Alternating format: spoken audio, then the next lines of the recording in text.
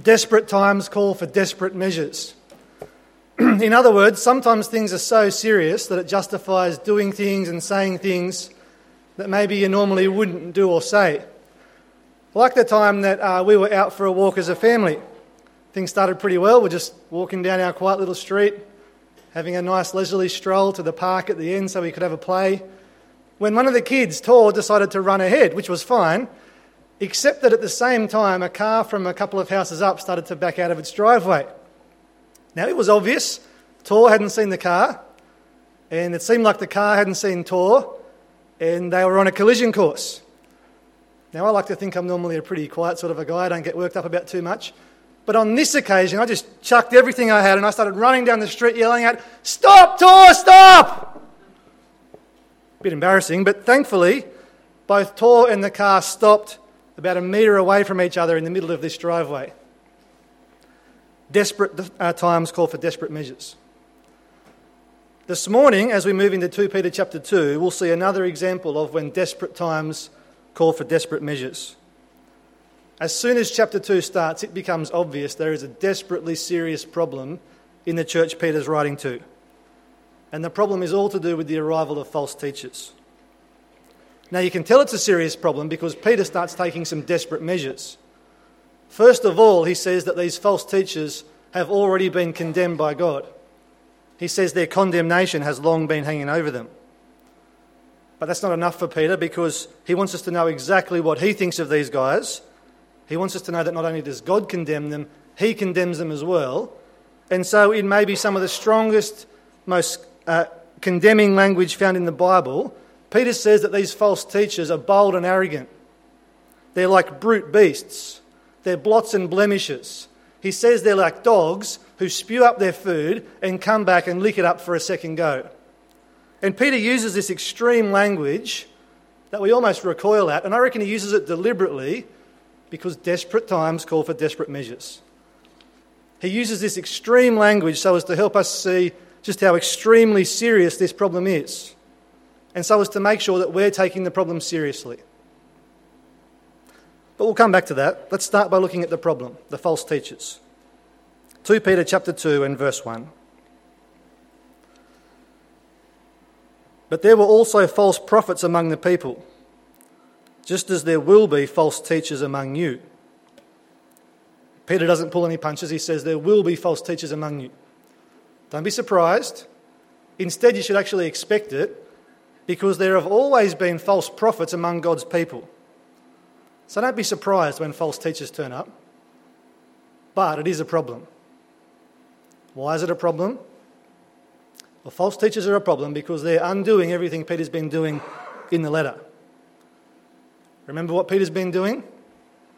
Back in chapter 1 and verse 3, he told us that we've been given everything we need for life and godliness through our knowledge of Jesus. Then he urged us to be productive and effective with that knowledge so that we would receive a rich welcome into Jesus' eternal kingdom. But now the false teachers are undermining all of that. So have a look at chapter 2 and halfway through verse 1. They will secretly introduce destructive heresies, even denying the sovereign Lord who bought them. See, unlike Peter, the false teachers secretly introduce destructive heresies. In other words, they start teaching things about God and about Jesus that are untrue. Lies that will lead people away from Jesus. Lies like the one where they said that Jesus wouldn't come back, and so he won't judge the world, and so it doesn't matter how you live. They secretly introduce these lies and they start to undermine everything Peter's been doing. Remember what else Peter said back in chapter 1? Verse 16. We didn't follow cleverly invented stories when we told you about the power and coming of our Lord Jesus Christ, but we were eyewitnesses of his majesty. Peter wanted us to know that what he's saying, it's not a cleverly invented story. He's not making it up. In fact, he goes on at the start of chapter 3, just after this chapter all about false teachers, he goes on there and he says that the whole reason he wrote this letter, in fact, the whole reason he wrote this letter and another one before it, was to remind us of what the prophets and the apostles said. So have a quick look at chapter 3 and verse 1. Dear friends, this is now my second letter to you. I've written both of them as reminders to stimulate you to wholesome thinking, I want you to recall the words spoken in the past by the holy prophets and the command given by our Lord and Saviour through your apostles. So Peter wants us to know he's not making it all up, and he wants us to remember what we heard from the prophets and the apostles, that Jesus is our Lord and our Saviour, that he is coming in power. But what are the false teachers doing? Well, they're not reminding us of anything. In fact, instead, they're just making stuff up. Have a look back at chapter 2 and verse 3. In their greed, these teachers will exploit you with stories they've made up. You're starting to see why these false teachers are such a problem? Peter's been reminding us that Jesus is our Lord and our Saviour. He's been reminding us that he's coming back to judge in power and to save. He's been reminding us of the importance of living now as productive and effective servants of Jesus, so as to be prepared for his coming. He wants us to know that it's not all a cleverly invented story. But these false teachers are undermining all of that by secretly introducing destructive heresies, by denying Jesus, and by just making stuff up. And the saddest part about it all is that Peter says it will work. Because did you see what he said in chapter 2 and verse 2? Many will follow their shameful ways and will bring the way of truth into disrepute. This is a desperately serious problem. These people aren't making an innocent mistake. They're teaching things that are not true about Jesus. They're denying the sovereign Lord, the one who bought them. They're deliberately teaching things that are designed to lead people away from Jesus. And Peter says it will work. Many will follow them. And it's a serious problem. Now, one reason you can tell it's a serious problem is because Peter says they've already been condemned by God. Let's pick it up from verse 3. In their greed, these teachers will exploit you with stories they have made up. Their condemnation has long been hanging over them, and their destruction has not been sleeping. What Peter's saying there is it might look like these false teachers are getting away with it. At times it might look like they're prospering. It might look like they've got really successful ministries. They will probably persuade lots of people, but the thing is, they won't get away with it. They won't prosper forever. God won't turn a blind eye to this. It's far too serious. In fact, God has already passed judgment on them. They've already been condemned, and now he's just holding them to be punished and destroyed when Jesus comes again in power, because that's how serious it is to deny Jesus. And that's how serious it is to teach others to deny Jesus. Sometimes when we're out as a family, this might be hard to believe, but sometimes when we're out as a family, one of the kids does something wrong. You know, they hurt one of their siblings, or they disobey Sarah or me. They do something and they deserve to be punished. Depending on the situation though, when we're out, it's not always appropriate to punish them then and there. So at times like that, what I do is I tell them that what they did was unacceptable, and I tell them they're going to have to be punished later on. Unfortunately, what usually happens is I completely forget all about it when we get home and they get away with it. God is not like that. When he says he's holding them for punishment, he is holding them for punishment. And just in case we need a reminder that God knows how to condemn sinners, in verses 4 to 8, Peter goes on to give 3 examples of God's judgment, so as to make it abundantly clear that God will swiftly and certainly judge these false teachers. Now, 2 of the examples he gives are pretty familiar to us. So in verse 6, Peter mentions the time that God condemned the cities of Sodom and Gomorrah by burning them to ashes, because those cities were full of filthy sexual immorality. In verse 5, he talks about God destroying the entire earth when he brought the flood on its ungodly people. He did that because of how wicked people had become. But in verse 4, he mentions a really odd example. Let's have a look. Verse 4. God did not spare angels when they sinned, but sent them to hell, putting them into gloomy dungeons to be held for judgment. It's a strange example, that one, isn't it? It's unfamiliar, particularly compared to the other ones. And that's because it's not really clear where in the Old Testament that comes from. It's possible that it could be a reference to the start of Genesis 6. Remember there, the sons of God, maybe angels, married the daughters of women and had children with them. Could be a reference to that. It could also be talking about Isaiah 14 or Ezekiel 28, passages that may be talking about the fall of Satan and other disobedient angels. The problem is all those passages are a bit ambiguous, and it's not at all clear which one, if any, Peter's referring to. What is clear, though, is Peter's point. God knows how to condemn sinners. He has shown it over and over and over again. God knows how to deal with serious problems, and denying Jesus and teaching others to deny Jesus, that is about as serious as it gets. See, for Peter, what the false teachers are doing, it's about as serious as angels disobeying God. It's about as serious as the entire earth being wiped out by a flood. It's about as serious as 2 cities full of people being reduced to smouldering rubble. And you can see it's a serious problem because they've already been condemned by God. And now they're just waiting for their destruction on the day when Jesus comes again in power. But that's not enough for Peter. It's not enough that we know they've been condemned by God. He wants us to know that they've been condemned by him as well. And so from verse 10 on, he just rips into them. And he reveals layer after layer after layer of blasphemy and adultery and depravity and filth. And he does it so as to expose their true nature to us. He does it so that we won't be fooled by their secrets and their deception and their lies. So verse 10. Bold and arrogant. These men are not afraid to slander celestial beings. Verse 12. These men blaspheme in matters they do not understand. They are like brute beasts. See, they're just dumb animals, driven by the most base instincts. They talk about stuff they don't even understand. And like brute beasts, he says, they're born only to be caught and destroyed. Verse 13. They'll be paid back with harm for the harm they've done. Their idea of pleasure is to carouse in broad daylight. They are blots and blemishes. These people are ugly stains. They corrupt and contaminate anything they come in contact with. They don't even pretend to hide their sin. Verse 14. With eyes full of adultery, they never stop sinning.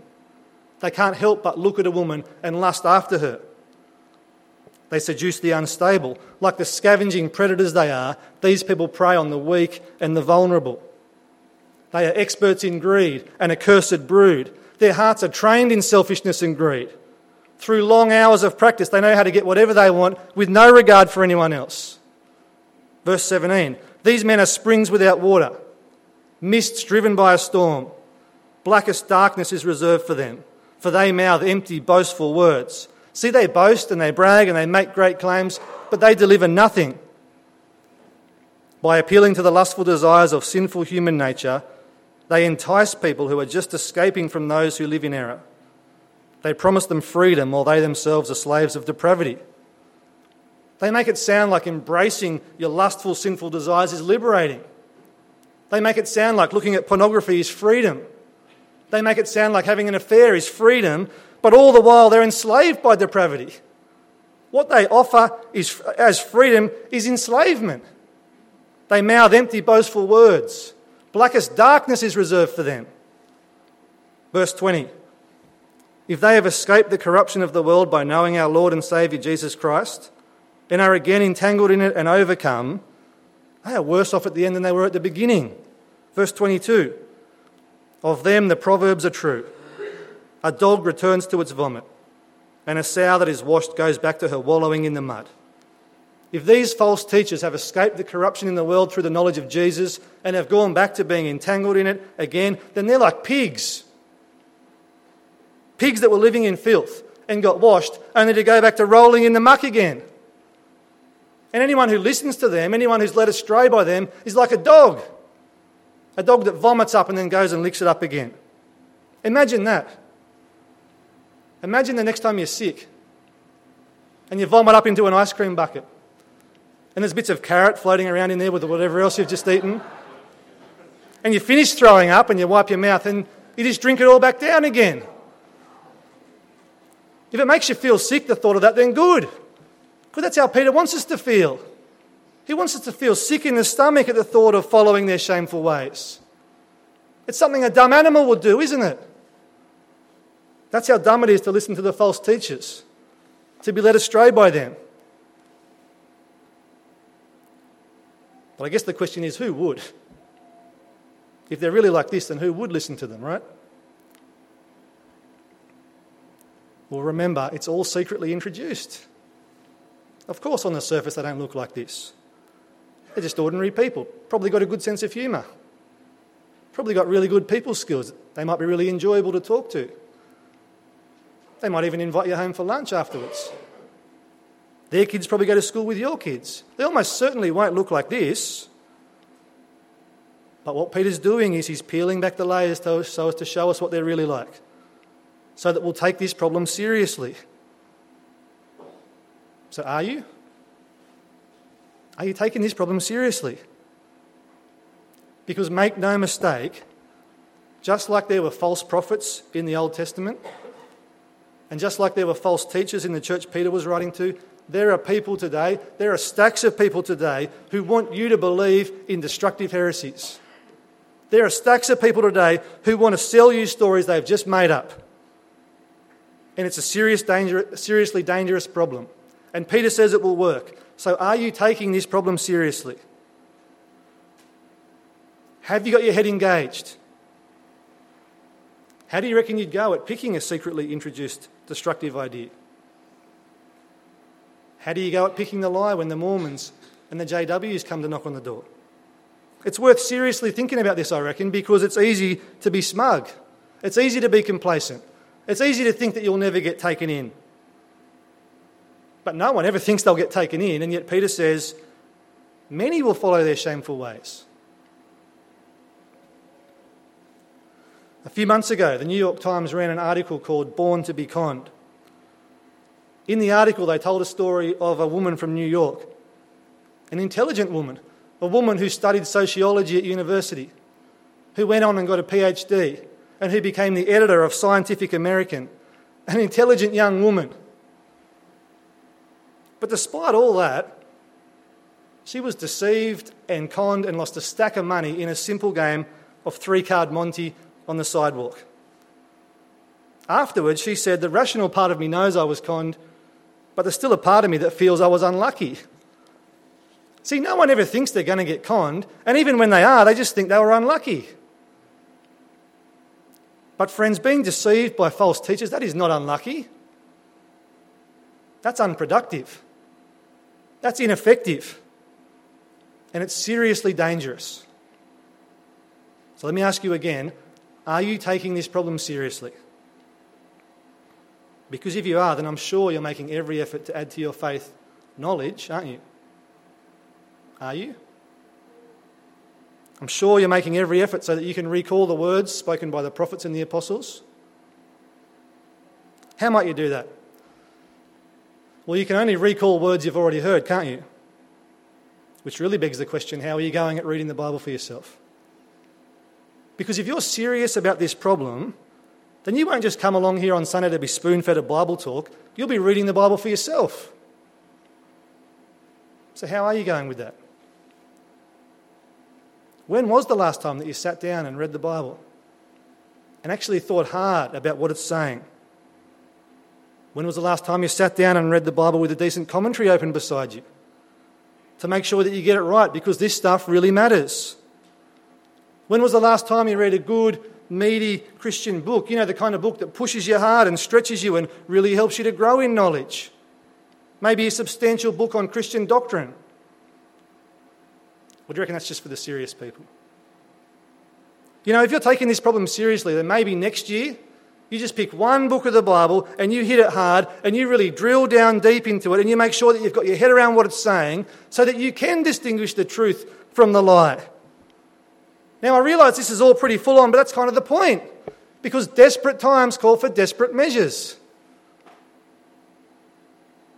But look, if you just want one thing you can go away with, one achievable thing you can do tomorrow, then maybe it's this. Maybe just read 2 Peter chapter 3. It's only 18 verses. And then maybe during the week just have a think about what you reckon it's saying. So that this time next week you can come along and you can make sure that I'm not introducing secret destructive ideas and making stuff up. Or maybe tomorrow you could just learn a memory verse. When was the last time you did that? If you're serious about this problem, then that'd be a great thing to do, because learning a memory verse would really help you to recall the things you've heard from the prophets and the apostles.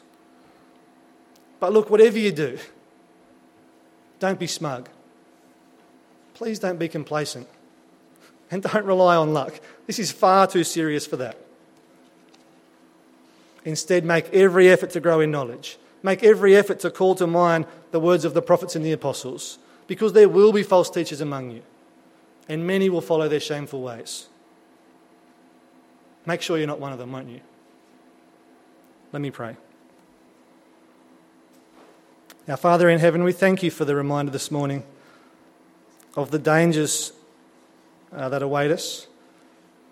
Father, it's a scary thought to think that there are false teachers, that there are people who want us to believe destructive heresies. There are people who want us to believe lies that will take us away from Jesus. Father, please protect us from those things. Help us to remember the things we've thought about from 2 Peter. That through the knowledge of Jesus we have everything we need for life and godliness. That by being productive with that knowledge, by living as effective servants of Jesus, we will receive a rich welcome into his eternal kingdom. Father, help us to be good at reading your word and remembering it and calling it to mind, so we won't be led astray, so we won't be deceived and seduced. Father, please protect us from those things. Amen.